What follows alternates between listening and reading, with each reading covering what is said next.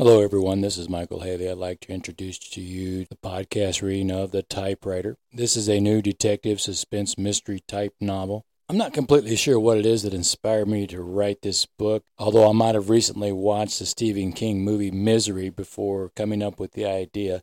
In the movie Misery, James Caan hits this woman in the head with a typewriter and kills her. It might actually be one of the bases for the concept in this story, but there is a lot more going on in this story than just a typewriter that was used to kill somebody. There's an historical truth in this mystery novel. I don't know if you're going to figure it out because it's not a very well-known thing. In any case, the character Jason is a really pretty good dude, and there's a mystery about him that you might not figure out until near the end of the story either.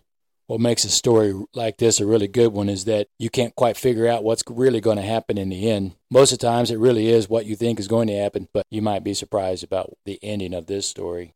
I like mystery stories and watch them on television, even read them, and I can tell you that it's really frustrating to be able to know what's going to happen 15 chapters before the story is over. You're not going to figure it out until the last chapter, I promise. In any case, I have a plan to read a little bit of the story on another episode of this advertisement series. This is a free series, but you can listen to the podcast series on Apple Podcasts for 99 cents a month. You get one chapter a week.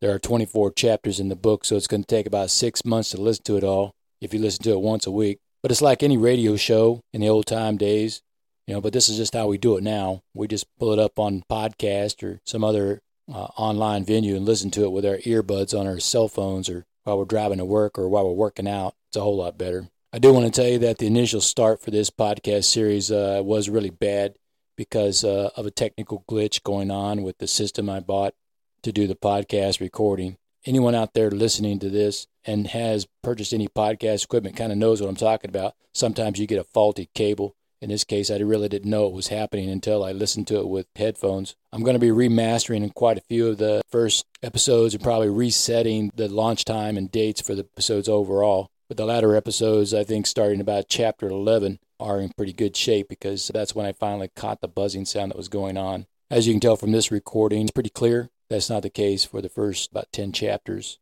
All right, well, I'm out here in Apple Podcasts, 99 cents a month, can't go wrong. Something better, let's do some crappy bebop music. What kind of crap is that? That's not art. That's just stupidity. A mystery novel about a typewriter that types on its own in the middle of the night. Now that's art. That's art, I'm telling you. You're going to have to check it out. For real. Later. I'm out.